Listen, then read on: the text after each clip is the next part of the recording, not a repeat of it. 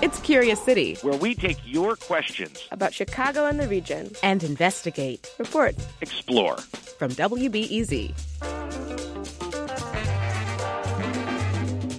Hey, I'm WBEZ reporter Monica Eng, and I need to warn you that this story's got some frank talk about male nudity and some crude language. Okay, picture this. You're a 14-year-old high school freshman boy.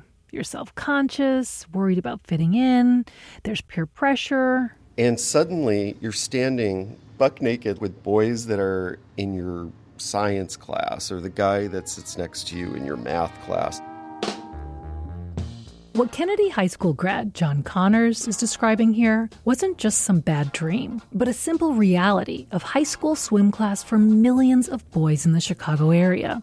As late as 1980, some schools were requiring boys to swim naked. Yeah, I know it's kind of hard to believe today. So I called up my old Lane Tech high school gym teacher, Coach John Lewis. Yeah, they swam in the nude.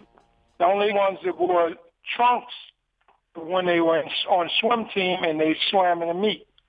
In the classes, they swam in the nude. Yeah, nude. That's what listener Mike Sanfilippo heard from his dad. It just seems hard to believe that they actually did that. So he asked Curious City, when did that start? What was the reason for that? And was this something unique to Chicago, or was it practiced across the country? Well, first off, it did happen around the country. But to answer the why part and how it ended in Chicago, we're going to have to dig into how the policy was carried out and how it affected students. This includes some students who say they're still bothered by it decades later. It was the scariest experience I ever had. And without boasting, I don't scare easily. There was definitely dread. I mean, who wanted to do that? Raise your hand. How many of you want to go swim naked? And it seemed like torture. The girls had swimsuits and we didn't. Why was that the case? It didn't make much sense to us. Those were Lane Tech, Kennedy, and Waller High School grads Ron Grossman, Robin Washington, John Connors, and James Mitchell. So could there have been some good reason for requiring 14-year-old boys to swim naked while their female peers in separate classes got to wear suits? We tried asking Chicago Public Schools about it over several months, but officials wouldn't answer any questions about nude swimming. So we're turning to interviews and documents to unravel this mystery. And to understand it, you need to start with a little history. See, in the early 20th century, YMCAs and public high schools built thousands of indoor pools to teach folks to swim. And at the time, the country was kind of obsessed with the idea of good hygiene and keeping pools clean. You have to remember that back then, disease epidemics were pretty common, and germ-killing chlorination hadn't quite been perfected. Plus, those early pool filters could get clogged by fibers from bathing suits, often made of wool at the time. Yeah, wool bathing suits. So in 1926, the American Public Health Association, or APHA, wrote guidelines for swimming pools meant to reduce the cloggy fabric fibers and really make sure the boys had good hygiene. They said women should wear simple suits, but, quote, at indoor pools used exclusively by men, nude bathing should be required.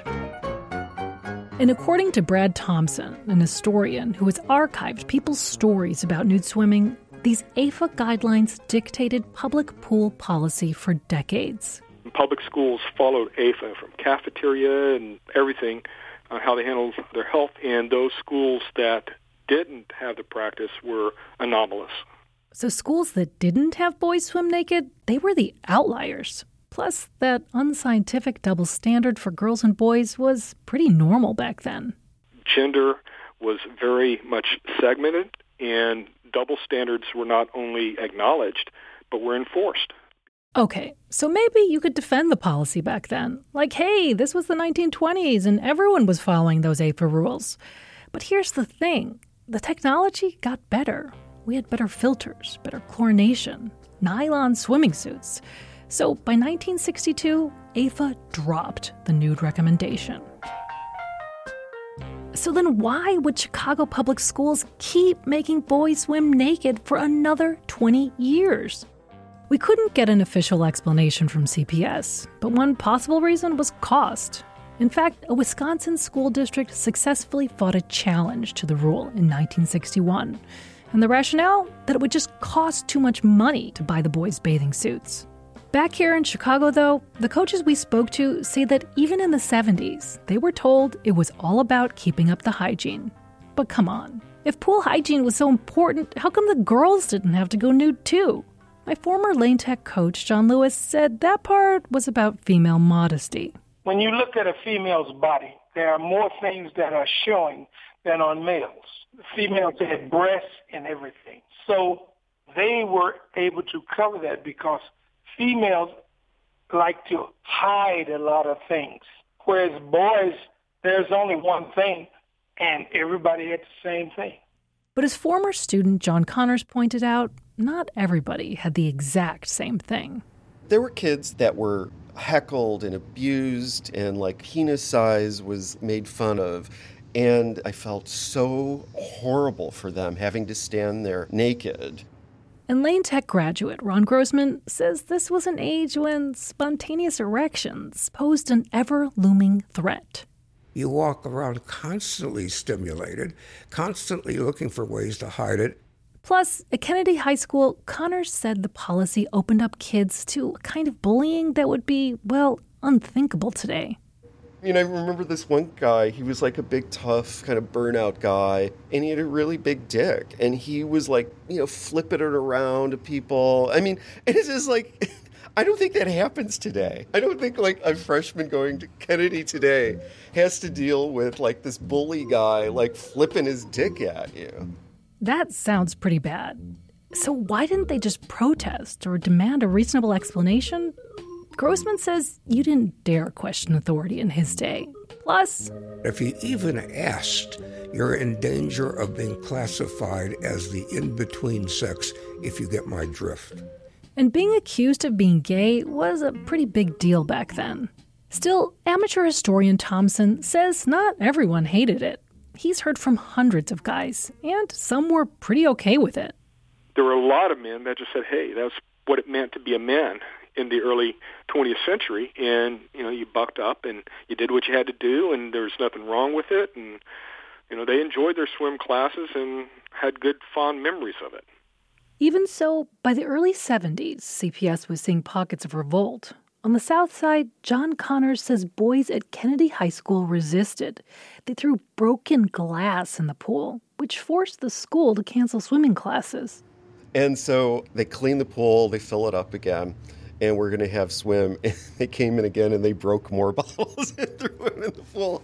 I mean, that was like that's how much anxiety they were having. They were like doing a misdemeanor just to get out of taking their clothes off in front of everybody. And it wasn't just the students. On the north side, Roosevelt High School coach Manny Winecord said the rule was making students skip gym class and miss out on potentially life-saving swimming skills. So he took the issue to CPS officials downtown. I said, many students sit in the balcony in their street clothes because they refuse to go swimming in the nude. So you're taking a great activity away from them, which could last until your 90s and save lives. But he says officials wouldn't budge. So Winecord, he defied them. I decided the boys should swim with trunks. And I was told, there'll be repercussions. My answer to that was, well, if I get in trouble for the right thing, then to me it's really not trouble. After that, coaches I talked to said the rule started to crumble at more and more Chicago schools. And through the 70s, schools across the country dropped the nude swimming rule until it was finally snuffed out for good by a federal law known as Title IX. Title IX required all gym classes to go co-ed. And nude co-ed swimming, that wasn't going to happen. But this all came too late for CPS students like John Connors. He went through nude swimming in the late 70s at Kennedy High School, and he says the experience has followed him into adulthood. The first time I joined a gym, I had total locker room anxiety, and it took a really long time for that to kind of subside. And I mean, it's not like some businessman that goes to the gym is going to start picking on me or something like that, but that's still in the back of my head. Like that same anxiety was there.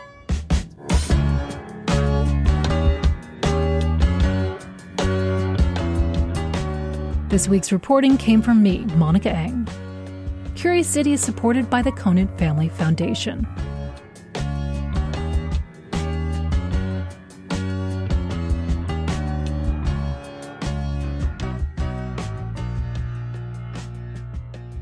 While we have you here, I have another announcement.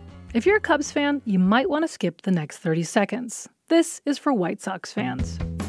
You may have heard we're working on a story about the history of the White Sox logo. You know, that diagonal, Old English SOX. We've heard a lot of stories about people's memories of seeing the logo for the first time in 1990, including our favorite from Mark Dorr. He liked it so much as a 10-year-old kid, he got permission from the White Sox to modify his bedroom carpet in the style of the logo. So we're collecting photos of White Sox logos in interesting or surprising places.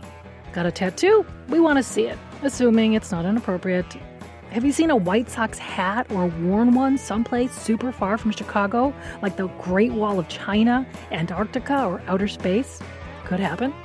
Email your photos of White Sox logos in surprising locations or applications to curiouscity@wbez.org. Or message us on social media. We'll be collecting our favorites and may include them in our story.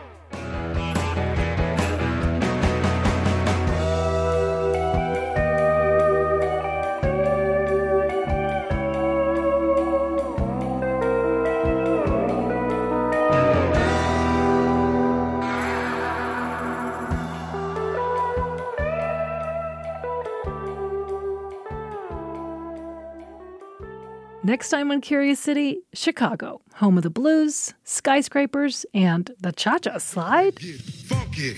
Yep, it started as a dance for an aerobics class. People would say, hey, let's do that dance you have. And I was like, what dance? And they was like, the cha-cha slide. And it traveled pretty far after that. I looked online and seen the Cuban inmates doing the cha-cha slide. How the cha-cha slide and other dances got their start in Chicago. That's next time on WBEZ's Curious City. Funky. Funky. Everybody clap your hands. Clap, clap, clap, clap your hands. At a time when information continues to come at us faster and faster, sometimes you need to hit pause and rewind. NPR's Throughline takes you back in time to the source of the news stories filling your feed. Find NPR's Throughline wherever you get your podcasts.